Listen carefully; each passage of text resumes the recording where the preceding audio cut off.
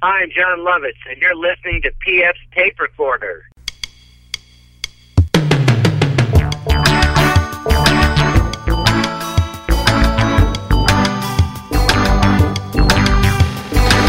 Hello there, I'm PF. This is my tape recorder. Coming up, comedian and actor Brian Scalaro. Because I'm a big fan of not hitting people over the head with comedy. Like Monty Python would always play dramatic music during their skits. And that's what I like. I like it when they make it silly by making it serious. We'll hear more from Brian in just a bit. He talks about Mad Men and working on Disney Channel and doing stand-up comedy, of course. Song of the Week is from the 1975. I didn't like it at first, now it's all I can listen to. We have a dumb bit first, though. We got hate mail.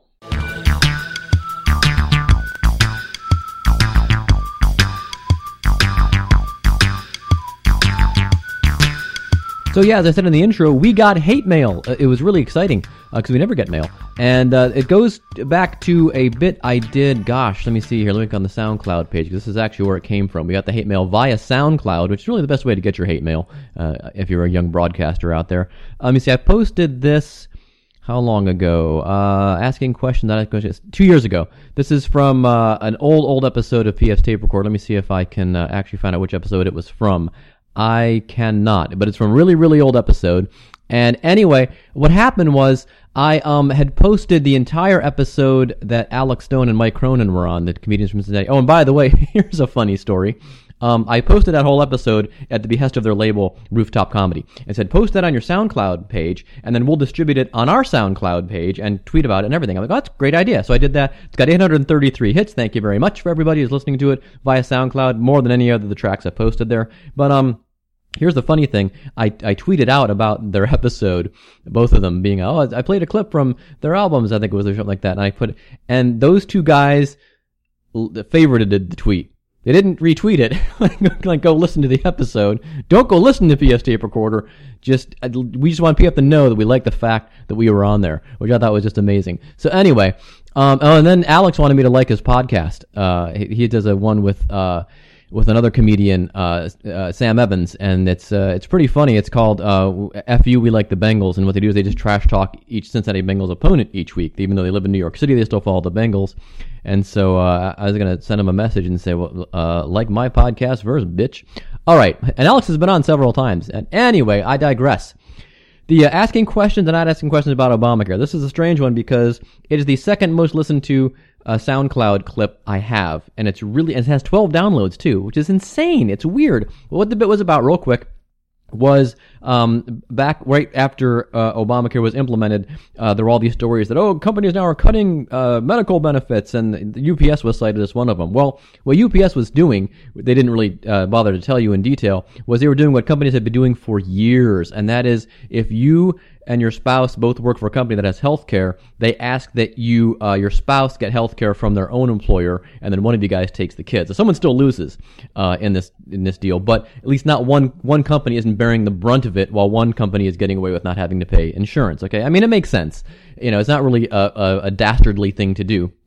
But and then I think I made the point in there that even if UPS UPS probably could afford to pay everybody's health care that worked for them, because I played a clip where they had made record profits, and that was some other thing. So anyway, I got this message. I guess this guy must have seen the tweet about Alex or something and Mike being on the podcast, and he thought that the SoundCloud page was the podcast, and it's not. The SoundCloud page is just clips from the show or other things I find interesting, like I've got an old Budweiser commercial from Oingo Boingo and one from Icicle Works on there. I had nowhere else to put them. I thought you might enjoy them. And things like that. So anyway, registered user 77 writes in episode 121, which I guess is what originally came from. It's the downloaded about 5 of your podcasts. Again, I think he just listened to the clips. He didn't actually listen to the actual podcast over at Podbean or through iTunes. The titles all looked good. Then randomly clicked on 121, which I guess is this Obamacare one. Couldn't find anything in the entire podcast that was funny. I really tried. Of all the audio clips, and then this is in the Bash the Basher segment. We don't have a Bash the Basher segment, so I'm confused there. I couldn't find any in which the people wanted to strip people's jobs from them. I could neither. I don't know what you're talking about. Using profanity and vulgarity to insult them. Again, most profanity. I'm very cagey when using cuss words. UPS is one of the most profit-laden companies in the world, yet they are eliminating another healthcare benefit, admittedly like many companies, ? Well, yeah. Yes, they are. You're quite intellectually dishonest. No, those are all the facts. I played the clips from them. I researched this. You folks know me. I research things meticulously. There is a reason why podcasts like yours, who use unacceptable language for the general public, don't take off. Okay, well, I think the reason my podcast doesn't take off is because I'm not funny. I'm an average interviewer, and it's, I'm a guy sitting in his family room in Ohio. So that's probably the main reason. So I replied to him, hey, thanks for reaching out. I don't know if you saw the podcast tagline, but it's my, in parentheses, hopefully funny podcast. So there's that. And 4,000 people a week seem to enjoy it, though I'm 90% sure they just listen for the interview. So in other words, no one's listening to this right now. What I'm saying to you right now, people are skipping through this to go to the interview. Anyway, with the comedians. And the dumb bits, as I call them, though they may be dumb, are in fact, believe it or not, researched. But hey, like any good businessman, I stand behind my product. Where do I send the refund? Huh? Boom! All right. Score 1 for PF. Okay, that was the hate mail, and I've kept you far too long. Let's go on to the big interview. This episode of PF's Tape Recorder is brought to you by Home Shirts Cleveland. For all of your Northeast Ohio vintage t-shirt needs, visit homeshirts.com/Cleveland. You'll also find links to the original Cincy Shirts site, as well as Home Shirts Indianapolis, with more cities to come. That's homeshirts.com/Cleveland. Now, on with the show.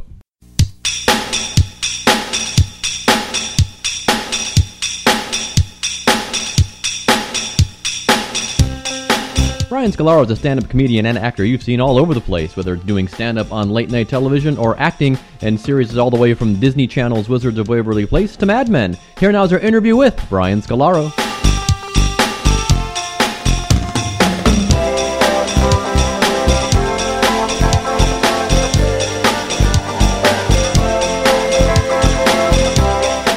All right, so anyway... Well, you're saying you haven't done this in a while? We haven't done this in a while. About 2 years ago, I think I interviewed you for City Pages. And for what? For City Pages, you were performing at House of Comedy, I reckon. Oh my God! Okay, yeah, that's right. I remember we talked about you being on like Disney Channel and things like that, and I was thinking, looking at your IMDb page the other day, I noticed you're what we call you're a working actor apart from being a stand-up comedian. You seem to be like in a lot of stuff. Yeah, no, I've been lucky enough to have a theatrical agent who's very good, and I get in for a lot of things the comics don't get in for. Yeah, like Mad Men. Oh, I'm very happy to do that. I just started watching that. I'm in like season 2, episode 3, and I'm trudging through it. That's good, isn't it a good show? I love it. My wife, she won't watch it, so I've got to watch it after she falls asleep on my phone. It's not her bag.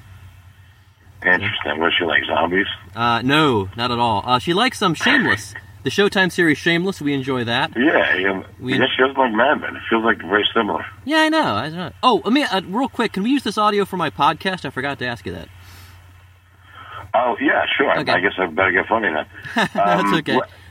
City Pages is a website or a newspaper? It's a weekly newspaper, like the LA Weekly or the Village Voice. In fact, it was owned by the Village Voice. Now it's owned by the Daily paper there in Minnesota. And you're in Cincinnati. That's right. Yet the paper's in Minneapolis. Yeah, for a while there when the economy was good, I wrote for a lot of papers. I've always written for City Beat here in Cincinnati, but then I also wrote for Cleveland Scene, which is my hometown. Then a whole bunch of papers like Miami New Times and the Folio in Jacksonville, the Houston Press, and Westward in Denver. Awesome. But when the economy crashed, the only one that stuck around was City Pages in Minneapolis and, of course, City Beat. And occasionally I'll put some stuff in the Houston Press or the Denver paper or things like that. So yeah. So awesome. Yeah, let's go back. I don't think we got into this much detail last time. We could just do a Mark Maron on this thing. Where are you from originally? Where do you come from, man? I was born in Brooklyn. Okay. Pretty much at the base of the Verrazano Bridge in Bay Ridge, Brooklyn. Oh, wow. And I was raised in Brooklyn and Queens. And I started doing comedy in the city in Manhattan. And then about 2001, I received $5,000 from a network sitcom to move to L.A. So I've been in Los Angeles for 14 years. Okay. So what happened with the sitcom? Oh, it was called Three Sisters. It was a good show. It was written by the girls who write The Middle on ABC with Patricia Heaton. Okay. So it was a good show. The only thing that was wrong with it is that when it premiered, 9/11 happened. so people really weren't watching television that much, if you remember. No. You know, like, it was generally the news and, like, let's hang out with our family. And, you know what I mean? Yeah, yeah. So, yeah, but it was a good show. It was on before Frasier, I think in Frasier's last season or something like that. Oh, okay. And, we had Emerald for a lead-in. Remember there was a sitcom? Yeah, that's right. Yeah. Yeah, I think that was another reason we didn't do that. Yeah. But it was a great show. It was actually my favorite character that I've ever played. Oh, out of all the years. Yeah, because they wrote me as a real person with, you know, like a lot of times you get on TV, and if you're a fat guy, you're playing the fat guy. And if you're the handsome guy, you're playing the handsome guy. But the character on Three Sisters he had ups and downs, he had wants, he had fears. He was like, he was an actual regular guy. And it was, they gave me a great story arc with this girl. It was tremendous fun. I learned to act on NBC without anybody watching. Yeah, that's pretty cool. I was very happy. I was listening to some other podcast, and they were talking about 9/11, and another thing that got affected by that was Zoolander, the movie, came out like a day after or the 3 days after, and that's why nobody really went and saw that movie. And I never realized that. A lot of things really, like you said, came to a halt, especially, and I guess you being a New Yorker probably impacted you even more.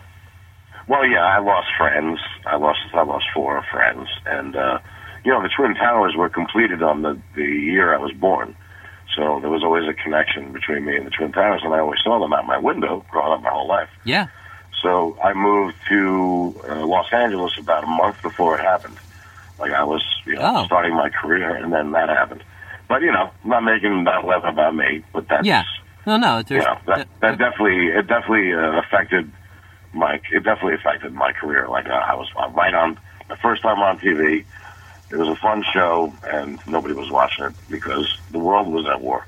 Yeah, exactly. Yeah. Now you started out being interested more so in acting, didn't you, or were you always interested in comedy? My initial love was comedy acting. Was my initial love. My father showed me Marx Brothers and Laurel and Hardy and Abbott and Costello, and then my mother showed me John Belushi and Bill Murray, and I wanted to do that. I wanted to bring joy to people the way that they brought joy to me. And plus, I was young. I wanted the attention as well. Yeah. And then, I guess at some point, I discovered in 5th grade. I discovered George Carlin, and I was like, I want to do that too. You know. And weird enough, I saw Bill Cosby and George Carlin when I was like 14, and I kind of feel like my style is a combination of the two of their styles. So it's like comedy was a second love. Stand-up comedy was a second love.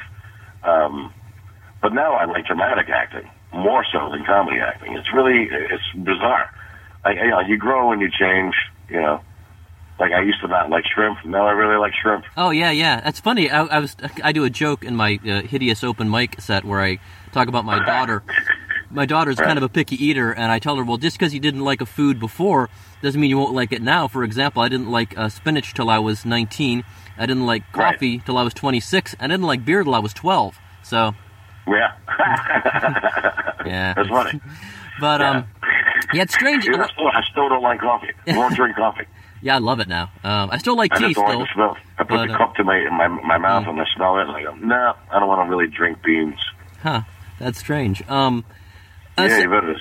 A lot of guys, it's strange. You were talking about, going from comedy acting to serious acting. A lot of guys have gone from one side to the other. Leslie Nielsen probably most famously, going from a dramatic actor to being known to a generation of kids younger than us as a comedy actor, not known as a straight actor. In fact, I was 12 when Airplane came out, but I knew him from Forbidden Planet. I knew he'd been on cop shows. And then I guess you got the other way around, people getting... So what do you think? That just comes from, like, people have maybe pushed that part of their craft so far and they want to try something else? I actually don't know. I think that Airplane, who are those guys? The Zucker brothers? They were Zucker brothers and Abrams. And Abrams, yeah. We're like, we got to get really dramatic actors to make this funny. Because I'm a big fan of not hitting people over the head with comedy. Right. Like Monty Python would always play dramatic music during their skits. Yep. And that's what I liked. I like it when they make it silly by making it serious. So, like, they were like, let's hire this guy, because he was a dramatic actor. And he's been in these type of movies. And then the offers kept going in, and he just went that way. You know what I mean? Yeah. I don't think he really made a decision. He was like, okay, I'll do that. That sounds fun. Well, and then it just, like, I love the show Police Squad. Do you remember Police Squad? I show that to my comedy classes. I teach comedy writing to gifted kids on Saturdays in the fall and stuff. Yeah, and for the last class I love session, Police Squad. we watched Police Squad. He goes, cover me, and he throws the blanket over him, and the guy just runs around with a blanket over him. We've got men working around the clock. Cut to the cops, all standing around the grandfather clock. It's really funny. Yeah, I love that show. Yeah, well, the thing I tell my students with that show is that they made 6 of them in the summer of, I guess, 1980, and I said by the time you get to the 5th one, you can see where they'd have a really, really hard time stretching this thing out to like 22 episodes. I bet you they could have done it. I don't know why. I wish they hadn't been canceled. Well, I bet you they could have done it. I noticed by the 5th one, you're starting to repeat a lot of gags. Cigarette, yes, I know. That comes up a lot. That's funny though. Yeah. And then, of course, they had running gags that did have legs. Like at the opening, you'd see the guest star. And like Lauren Green. And did you know John Belushi was supposed to do it? Yes, and they recycled. And then he actually died. Yeah, then they recycled either the Shatner one or the Lauren Green one in Belushi's spot. They had filmed it and everything. Yeah. Oh, that's right. That's right. They filmed it. Yeah. I don't know how I remember Crazy, that. Huh? Yeah.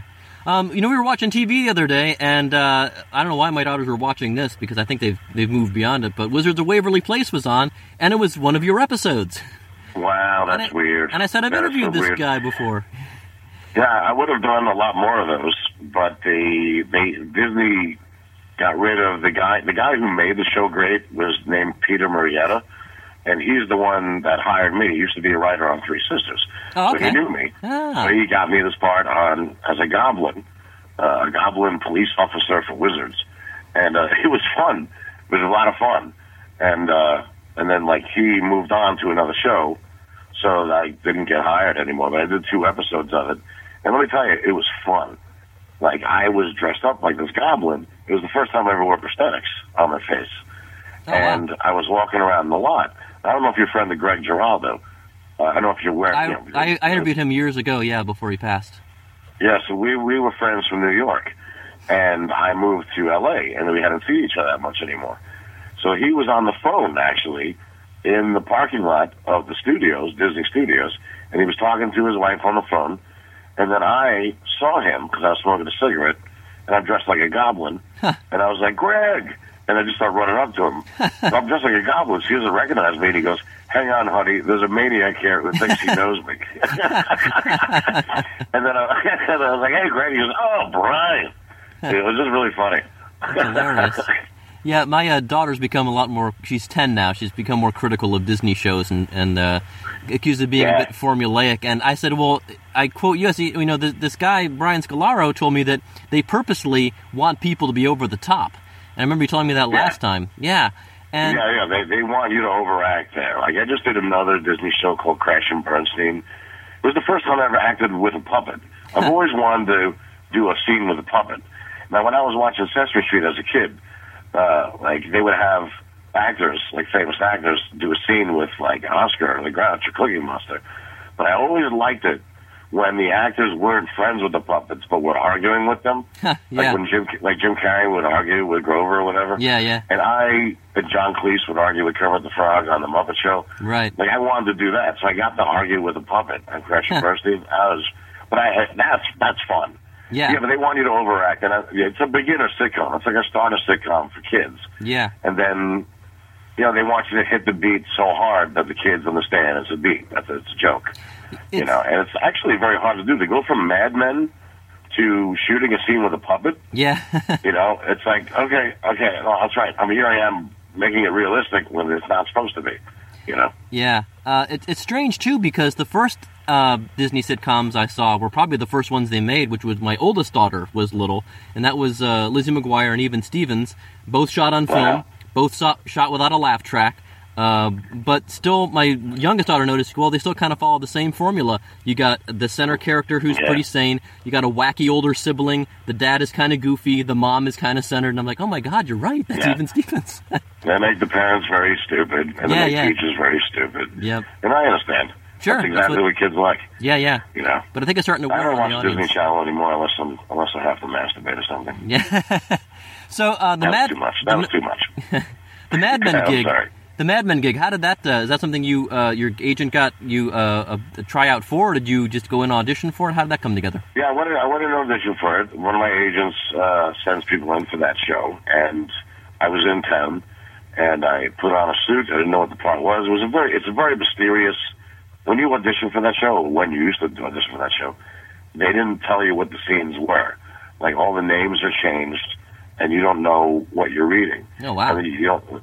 Yeah, so it's kind of like how Woody Allen auditions. It sends people just their scenes, so you don't know what the plot line is, and you don't know. So I had no idea what the scene was about, but I just figured it out on my feet. And Matthew Weiner was there, and he was like, and I was like, I don't stand. He goes, don't worry about it. And I did it, and then he was like, okay, that's good. Try to be more New York, more low class. And I'm like, all right. And he just like directed me. I think they try to see if you can take direction. Okay. And if you can, then I think that's basically what gets people. Besides being really good looking, that's if you're not good looking, can you take direction? Yeah. You know. But that's what I love about Mad Men. Mad Men was all moments. Yeah. And it's like it's a wonderful show. It's like this. It's all moments and played so realistically. My favorite thing about the Mad Men scene is that, you know, every time I'm on TV, I love to ad-lib at least once. Yeah. But they won't let you ad-lib on a Matthew Weiner script. So, yeah, like, for instance, my line was, you're a real gentleman. So I said, you're a real gentleman. And they came up to me and they go, the line's not, you're a real gentleman. It's you're a real gentleman. And I was like, oh, okay. So I was like, they don't want me to fuck with the lines at all. So I wanted to ad-lib. So I got to ad-lib physically in the scene and create a beat that wasn't in the scene. Like, I don't want to ruin it for you because you haven't seen it yet. Yeah. But I got to just stare at a guy, like, angrily, and he got scared. Jared Harris's character, Layton. And he gets scared, and they left it in. They even came to me and said, make that longer, make it longer. So I created something that wasn't on the page, but I was allowed to do because there was no lines. You know what I mean? Yeah. It was. I'm still thrilled by that. Like, every time I watch it, I'm like, oh, I got the. Like, you know, I'm used to making people laugh. You're right. So to do something dramatic and have what I did, liked by the director so much that she kept it in and made it longer. That was the thrill because I hadn't done before. That's very cool. Like arguing with a puppet or wearing prosthetics. You gotta celebrate the little tiny victories. I guess so. Yeah. So are you still doing mostly stand-up now or acting? What's the kind of the balance of your work? This year I've been working the road way too much. I've been on the road nonstop. I haven't seen my bed in 3-4 months. Oh my gosh. And actually my theatrical agents are like, hey, when you coming back to town? You're missing all these auditions. Like Mark Maron offered me a part on his show, and I couldn't do it.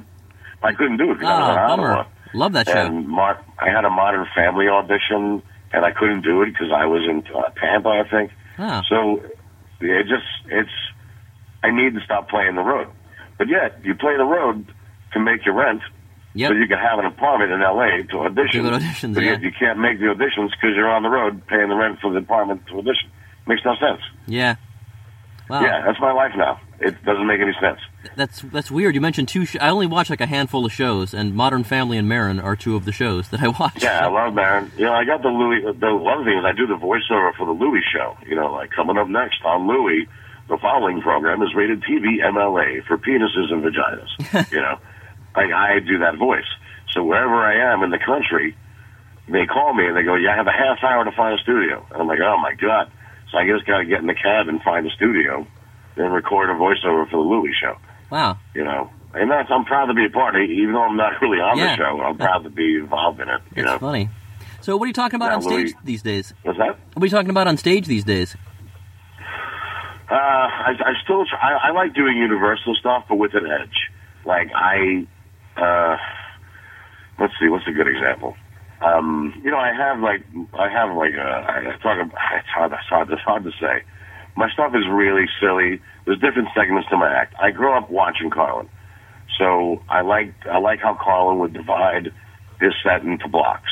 He's like, here's a block that's serious, here's a block that's silly, here's a block about farts, here's a blogger, and so it's like I have one portion of the show where I talk about how to kill somebody and get away with it. It's all silly. And I have one, I have like a bunch of one-liners, like, do you think somewhere in the world there's a Chinese guy who's really ticklish and his name is Gitchy Goo? Like a lot of dumb lines like that. Yeah. And then at the end I had this whole Universal thing that's kind of like, that's kind of like sound effects, but yet with words about my body, Oh, okay. sounds that come out of my body. No, it's universal. It's a great way to end the show because it unifies, no matter your race, age, gender, or sexual or religious orientation, we all have the same 8 noises. Yeah. So I just go into that. It's like I'm not trying to change. Some guys are really edgy. And some guys are, and I love those guys. Those the guys I prefer to watch when they do a joke that's so dangerous that it blows you away. And yet, I don't think that works on me. And I don't think the clean cut stuff works on me. So I'm somewhere in the middle where I'm like universal but edgy. You know what I mean? Yeah, it kind of comes across in your persona. Yeah, I'm not doing rape jokes. No. But I'm not doing family jokes either. Yeah. It's some kind of nonsense. It's my own style. And I really have never been able to put a finger on what it is, which is probably why I'm not that successful. Well, you're a funny guy from Brooklyn that I think people can still counts. relate to. Yeah. So. I get paid. I get laughs. There I'm you fun. go. Exactly. I go home. I occasionally meet a drunk girl in the audience who likes fat guys. My life's not bad. Well, there you go, man. Well, it sounds like things are going well for you. Yeah, things are okay. Things are. I'm really happy to play Acme. I've never played Acme before, and I'm very excited to finally get in there. I'm aware that it's during the Minnesota State Fair or something like that. I think so. I was reading somewhere on Facebook about that. I've only been to Minnesota twice for an hour in the airport. So, but I, of course, follow all the pages up there and stuff, and so I know what's going on. And Now here, everybody in Minnesota goes to the State Fair. Yeah. So I'm pretty much up against that. But it's my first time playing there, and they're checking me out. And I think that, from what I understand, I'll fit really well into this club. I think so. I'm very flattered. Wendy Liebman and Nick DiPaolo both got me into the room. Oh, okay. Yeah, I love Wendy. Yeah, and I love Wendy, and I've known Nick for years. And one phone call from each of them, and I'm in the room. There you go. So I come well recommended. So if people in the area don't know me, you can't go to the Minnesota State Fair every day. Exactly. Spend one night, come to me, I'll make you laugh, then you go home, and you can forget all about it. Yeah. Boy, it's funny. Wendy's got a lot of pull in the comedy business because she recommended some people out of that scene for Last Comic Standing, and she's not even from Minnesota. She's from California originally. Or no, she's from the East Coast, and then she's been in California for forever. Yeah, I love Wendy. She's got great jokes. She has this one joke. They both have two of my favorite jokes. Wendy Liebman goes, I have an insecurity issue. Like, if I'm in a department store and I want to complain, I'll ask for the assistant manager. And Nick DiPaolo has a great joke where he goes, I told my wife to bleach her asshole, so she threw Clorox in my face. It's like you can't get two more different styles. No. I've interviewed Wendy a couple of times, and she's great fun. I think I've interviewed Nick once. He's a funny cat, too, but, yeah. They're both great. They're both really good people. Yeah. And I'm happy that Nick's now on the Amy Schumer show. Oh, yeah. He's been on Louis a lot. And I'm happy that comedians are helping each other out. Yes. It's really nice. It is. It's really, really, really nice that they were there for me, and that, Louis there for Nick, and Amy, and then Amy's there for everybody. Yep. I don't know. It's a wonderful, I almost want to move back to New York just to be a part of that camaraderie again. Yeah, that's true. But I like acting, so I'm in L.A. There you go. What can you do?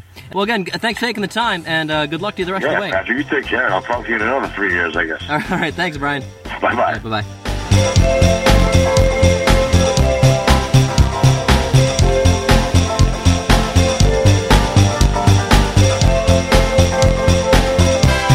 Thanks again to Brian Scalaro for being on the show. You can catch Brian up in Canada starting in November. November 5th through the 7th. Looks like he's in Montreal at the Comedy Nest. Then he goes over to Ottawa from October 10th through the 14th to play Absolute Comedy there. And then he's back over to, he's down to Aruba in the middle of the month. Boy, lucky guy. And then, and then he's in New York City at the end of the month. So if you just go to brianscolaro.com, you'll find all the Brian Scalaro information you need. Boy, lots to get to before we get to the song. Well, not a whole lot. We're going to skip the credits as we usually do when we have a lot on our plate.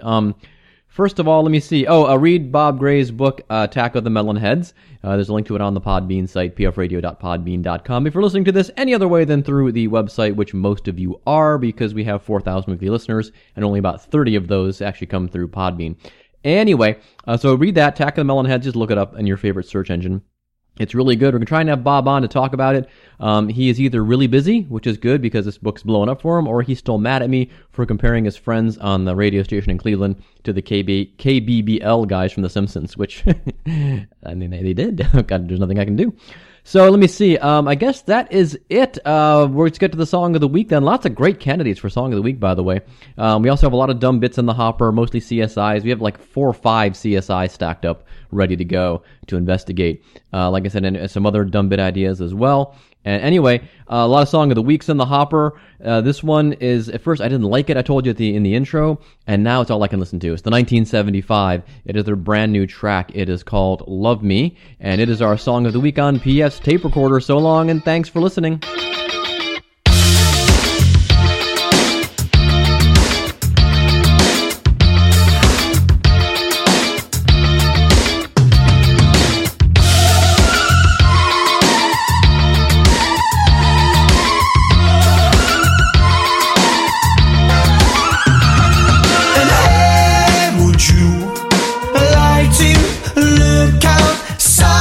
Sometimes